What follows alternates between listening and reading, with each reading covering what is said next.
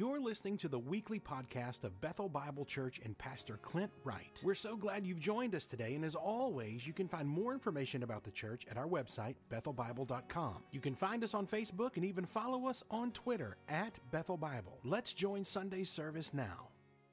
Seated and grab your Bibles and go to 1 Corinthians chapter 14. And I can't remember the last time I have labored over a passage like I have this one. But it's actually been very good for me. I mean, anytime we can go to Scripture, spend time there, it teaches us who God is, what He has done, and how we are to rightly respond to Him. And here's what I've been praying all week, is that I could be clear and gracious with my words, and we could all be open and gracious with our hearing. Because here is why. We are about to talk about spiritual gifts, especially two of them, prophecy and tongues. Now, some of us are excited and some of us are very nervous already. But here's some reminders. In fact, 1 Corinthians 12, 13, and 14, guess what they're actually all about? They're all about spiritual gifts. Those three chapters, that's what the focus is. We saw a couple of weeks ago, spiritual gifts. There are these graces that the Spirit gives believers. These gifts or graces, they're not earned, they're not worked up. They are to be lived into by believers. In fact, every believer can be assured that they've been given a grace of the Spirit. It's intended to be used, and it's actually needed. In fact, every Christian has a gift, or sometimes more, but no one has all the gifts, because that's why we need each other working in concert with one another. In fact, you see gifts like serving, teaching, encouragement, mercy, wisdom, faith, distinguishing between spirits. And if you want to dive deeper, you could go to Romans 12, Ephesians 4, and even 1 Peter 4.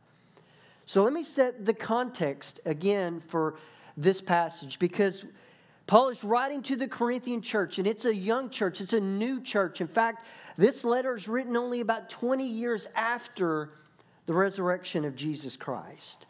And already this church struggles with really one thing. It struggles with unity. Now, we saw it with the Lord's Supper, and we continue to see it with spiritual gifts. So we have to keep in mind, he's going to talk about tongues, he's going to talk about prophecy, but his goal is always unity. In fact, especially this week and next week, we have to keep this context and the original audience in mind. So let me set the stage. So spiritual gifts, I know it can be a very controversial subject, especially with these sign gifts like prophecy, tongues, healings, miracles. So we have to think of it this way, that you're driving down a one-way road, and your goal is to simply stay on the road. Stay out of the ditches.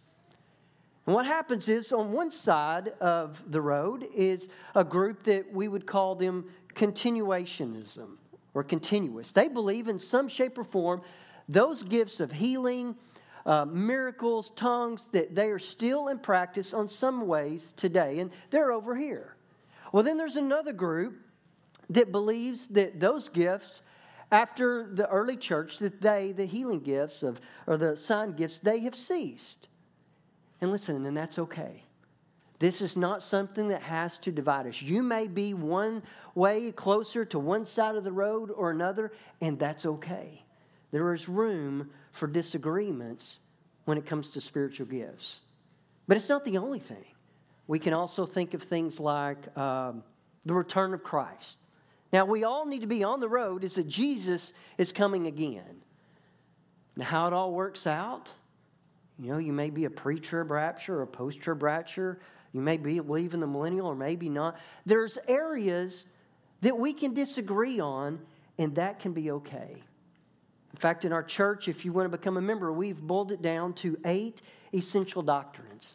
You find them on the website if you've never seen those. But these are ones that all members affirm. They're non-negotiable.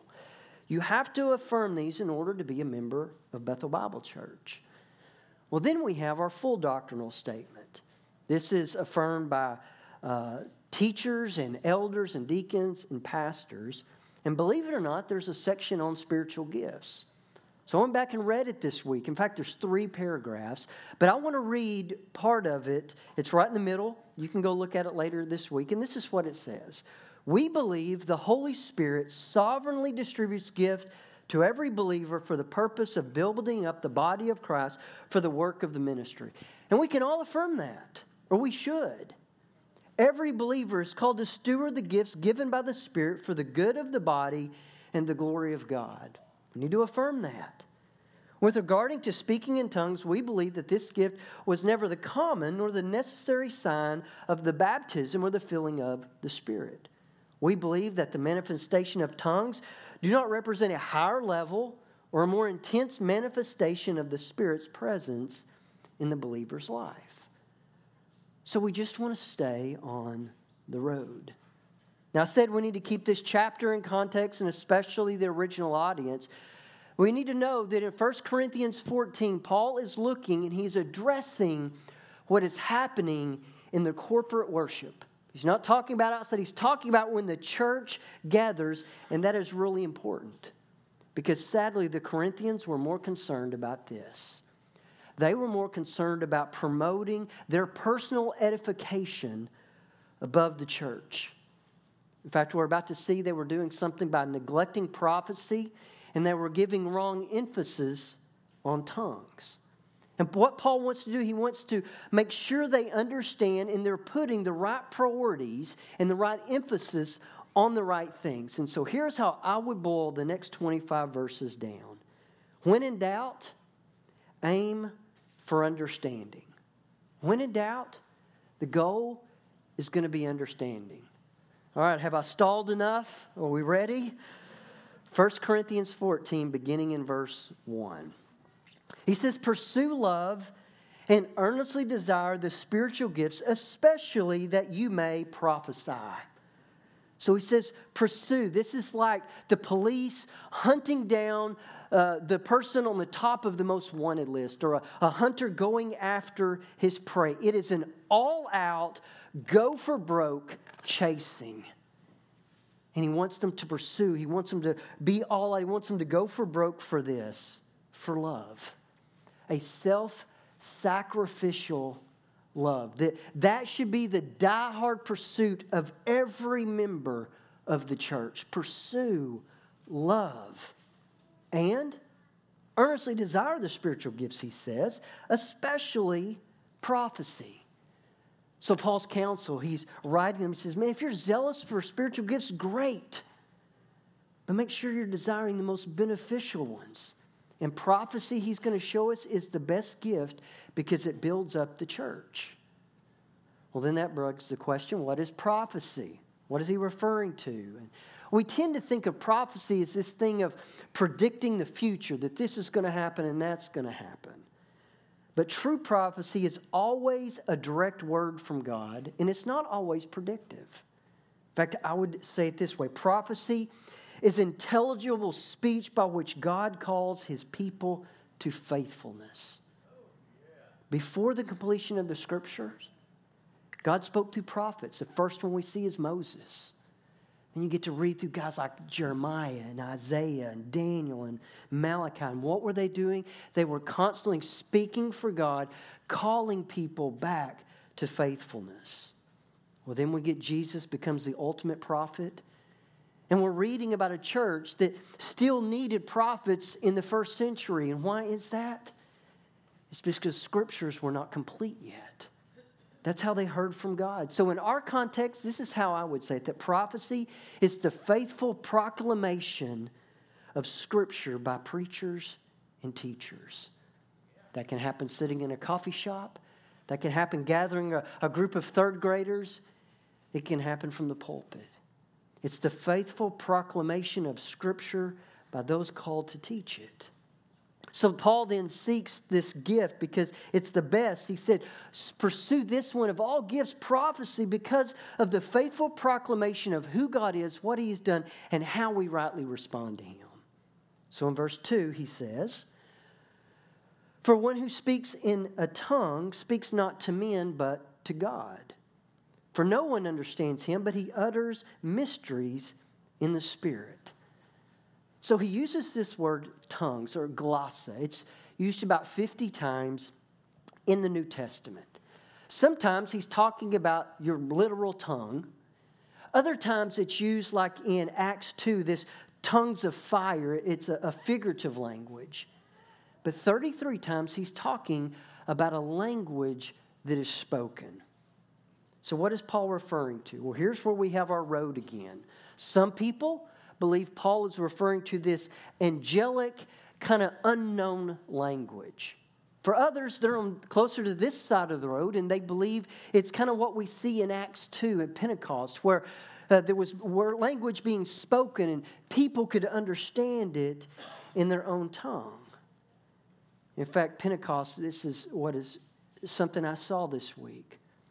That tongues, we see this used by God using language. We see God use language with judgment at the Tower of Babel. Remember that story where they're building this, they're trying to get to God, this tower, and they were neglecting who God is and what He did. And what did He do? He confused their language. It was a sign of judgment that all of a sudden you couldn't understand your neighbor. Well, then we see this used again in Acts 2 at Pentecost, where all of a sudden people were speaking and they were understanding what was being said. That Pentecost is a reversing of the Tower of Babel's judgment. So important to remember, regardless of where you are on the road, Paul is not opposed to the gift of tongues. He's not. He's trying to put it in the right perspective, because notice what Paul says. On the other hand, the one who prophesies, he speaks to people for their building up, their encouragement, and their consolation or their comfort. The one who speaks in a tongue builds up himself. The one who speaks prophecy builds up the church. Now I want you to all speak in tongues, but even more to prophesy. The one who prophesies is greater than the one who speaks in tongues unless someone interprets, so that the church may be built up. So the bottom line, Paul tells us, prophecy is greater than tongues. But remember, he's talking about emphasis on certain things in the right one. But he plainly says prophecy is greater than tongues. Because the Corinthian church, they were promoting tongues over prophecy. They'd gotten off the road. They were in the ditches.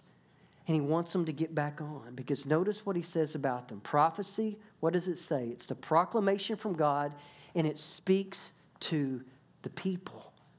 It speaks to the entire church for building it up. In fact, twice he uses that. It strengthens the church when God's word is proclaimed. It brings encouragement. And it also brings comfort. Tongues, what does he say about it? He says it builds up the man or himself. It's a personal benefit. And notice Paul is not saying that that's a bad thing. In fact, the only way tongues could ever build up the church is that if there was an interpretation. What do we know about interpretation? It's also a spiritual gift. In fact, tongues is the only spiritual gift that needs another spiritual gift for its completion. So Paul is not saying tongues was not given by the Spirit. But prophecy, he does say, is a more effective gift. And here's why. Verse 6, now brothers, if I come to you speaking in tongues, how will I benefit unless I bring some from revelation or knowledge or prophecy or teaching? He's saying if I come speaking in an unknown language, or maybe it's an angelic language, how would that help the church? Because no one would understand. But if I bring you a revelation, a special knowledge, prophecy, teaching, that is helpful. So Paul is arguing this for the importance of understanding over personal experience. In fact, he uses understanding 8 times between verses 6 and 11. It's better to be clear and understood. So then they must be having a hard time grasping this, so he gives them 3 illustrations beginning in verse 7. He says, if even lifeless instruments such as a flute or a harp do not give distinct notes, how will someone know what is played? So he's talking about musical instruments, and we know they don't exist to just make random sounds unless your child's learning the recorder. But you know what it's like? These instruments come together, and what are they meant to do? They're to play notes, and when these notes come together, it produces music, and when the music is then heard, people understand and they recognize the music. Well, then he goes on to say, and if the bugle gives a distinct sound, who will be ready for battle? So a bugler would give a sound, but a soldier would need to know whether this was a sound to attack or to retreat. Can you imagine if they were confused about it? Half are going to be running into battle, and the other half are running away, and it's a complete disaster. So if the sound is not understood, it's lost something. Then he says in verse 9, so with yourselves, if with your tongue you utter speech that is unintelligible, how will anyone know what is said? For you will be speaking into the air. There are doubtless many different languages in the world, and none is without meaning. But if I do not know the meaning of the language, I will be a foreigner to the speaker, and the speaker a foreigner to me. So he uses the idea of language and that they all have meaning. But what is important is if a language is spoken and I don't understand it, it just creates confusion.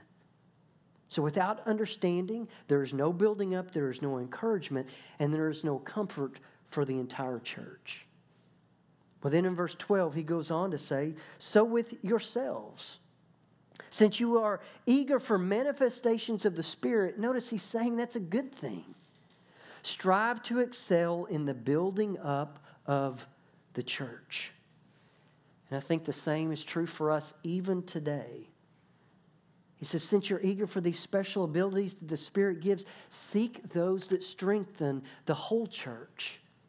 The problem is their desire, they wanted these manifestations, and he says that is good, but they were seeking things to build themselves up, to make themselves feel a certain way or promote themselves. And Paul says, no, seek the things that help the entire church. Well, then we get to verse 13. I think from here on out, probably some of the most challenging verses that we have. He says, therefore, no one speaks in a tongue should pray that he may interpret. Now, I'm going to be honest with you. I do not believe I have the gift of tongues. I have friends that believe they do, and we're still on the road together. We may disagree at one time or another about this or that, and that's okay. But I don't have it. But I believe Paul is saying the one who speaks in a tongue should pray that he may interpret. So what is the most important thing? Understanding. It's always the goal. He says, for if I pray in a tongue and my spirit prays, but my mind is unfruitful, what am I to do? I will pray with my spirit and I will pray with my mind also. I will sing praise with my spirit, but I will sing with my mind also. Now this word spirit, it's referring to an inner being of each and every person. I think this is Paul's point. If I pray in my inner being, but I don't understand what I'm praying, how is that helpful? What am I to do? So Paul says, hey, pray in your inner spirit, but also pray with words that you can understand. He's not saying don't pray in your spirit, but also pray with words that your mind understands. The same with singing. Sing in your inner spirit as loud as you can, but also sing words that you understand. In fact, Warren Wiersbe says it this way. If the believer speaks in a tongue, his spirit, meaning his inner being, it may share in the experience, but his mind is not part of the experience. It is not wrong to pray or to sing in the spirit, but it is better to include the mind and understand what you are praying or singing. But Paul's not done. Otherwise, if you give thanks with your spirit, how can anyone in the position of an outsider say amen to your thanksgiving when he does not know what you are saying? For you may be giving thanks well enough, but the other person is not being built up. So meaning if someone gives thanks through tongues, how can anyone around them say amen or affirm that? So once again, what is Paul aiming at? The importance of understanding. How can someone agree or affirm if they don't understand? In verse 18 he says, but I thank God that I speak in tongues more than all of you. So Paul believes he had the gift. Nevertheless, notice the humility here. In church, I would rather speak 5 words with my mind in order to instruct others than 10,000 words in a tongue. Because notice Paul's heart. He's not saying that he doesn't have this gift. In fact, he proclaims that I do, but he is saying that normal, spirit-filled proclamation, truth, in a language everyone can understand is far more desirable and helpful than speaking in tongues. Because remember, Paul is addressing corporate worship, and the goal for them and our goal in worship should always be clarity and understanding. That our collective understanding is far more important than my personal experience or preference. Paul's not done. Look at verse 20. Brothers, do not be children in your thinking, be infants in evil, but in your thinking be mature. He wants them to be mature in what? Understanding. But when it comes to evil, he says, be as innocent as babies. Then he goes on to say, in the law it is written, by people of strange tongues and by lips of foreigners, I will speak to this people. And even then they will not listen to me, says the Lord. Thus tongues, they are a sign not for believers, but for unbelievers, while prophecy is a sign not for believers, but for believers. And I know my head was spinning too. What in the world is Paul talking about? Well, notice in your Bible, it'll say, it is written, and it's going to give you some quotes. And what he's referring to is Isaiah 20, verses 11 and 12. And what is happening when this verse was recorded, what it's recording is the invasion of the Assyrian army of Israel. So Isaiah, what was he doing? It was a prophet that was warning unbelieving Israel of God's coming judgment. And a sign of that judgment was a foreign language. And it just happened to be the Assyrians. That God wanted to speak to Israel in their language of Hebrew. But when they would not listen to that, what does he do? He sends an army to conquer them, and all of a sudden they are surrounded by a language that they did not understand. And you know what we do? We see that again in the New Testament. In Acts 2 at Pentecost, imagine this scene. And I stole this. I'm not ashamed of that, but I think it's helpful. He says, you're a faithful Jew living in Corinth. You hear a commotion caused by one of the apostles named Paul and his followers, and how they have led astray a number of once faithful Jews and converted many God-fearing Gentiles. This band of Christians had convinced numerous people that some peasant carpenter from Nazareth was actually the Messiah, even though he had been crucified as a criminal by the Roman government. Not only were they claiming Jesus was the Messiah, but they said something crazy, that he had risen from the dead. And then he sent chosen apostles throughout the world to preach salvation, not only for the Jews, but also to uncircumcised Gentiles. The story couldn't be more preposterous to your pious Jewish ears. But because of this controversy and your curiosity, you decide to sneak into the assembly and see for yourself what kind of blasphemies these people are confessing. You enter, and you hear the Gentile believers praying. But suddenly, you hear your own Hebrew tongue being spoken perfectly by Gentiles who couldn't possibly have known your language. They're speaking about the magnificent works of God through Jesus Christ, the risen Lord. Now you have proof that God indeed is among the group of Gentiles, by which would not sit well with a local synagogue that has officially marked them as heretics. And now you have a decision to make. Do you join the Christians and embrace Jesus as the Messiah? Or do you stay true to the synagogue in the face of the miraculous proof of God's presence in the church. So speaking in tongues, even here in Corinth, was meant to be a sign to unbelieving Jews that the Spirit was present even among Gentiles. And God wants this to call unbelieving Jews to repent. So now look at the last 3 verses. If therefore the whole church comes together, he's painting a picture, and all speak in tongues. Remember, Paul says, I desire that you all do that.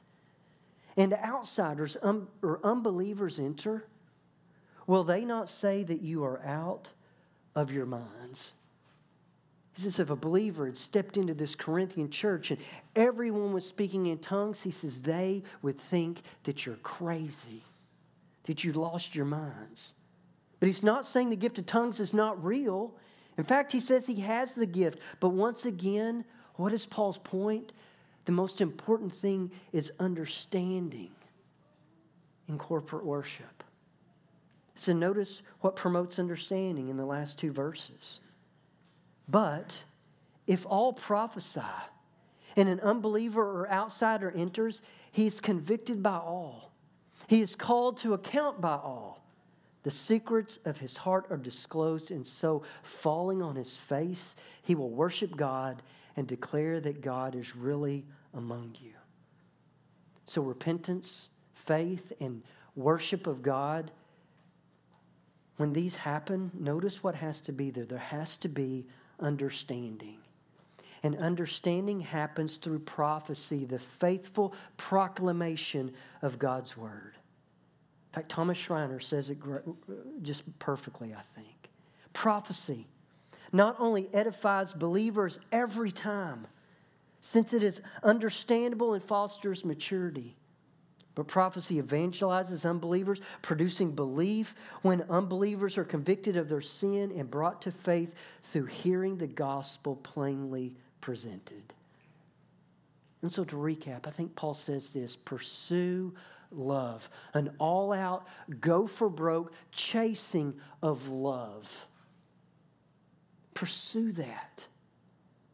And we do this by striving for understanding over my own personal experience and my own personal preferences. And the most powerful tool, the most effective gift we have is the faithful sharing of who God is and what He has done.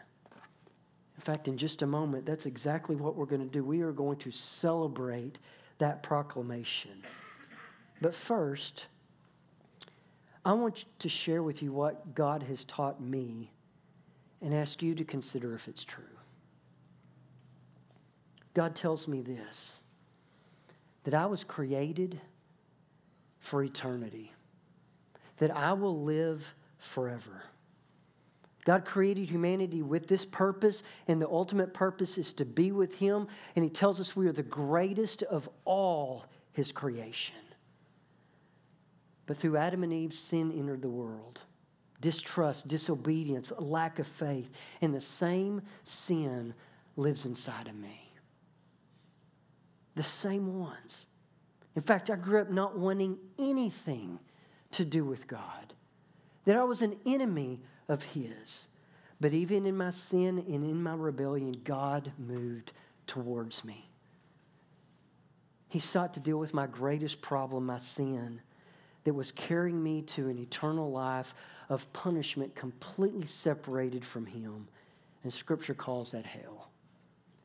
Scripture tells me there was a price for my sin, and it was death. Not just a physical death, but a spiritual death that would be complete separation from Him.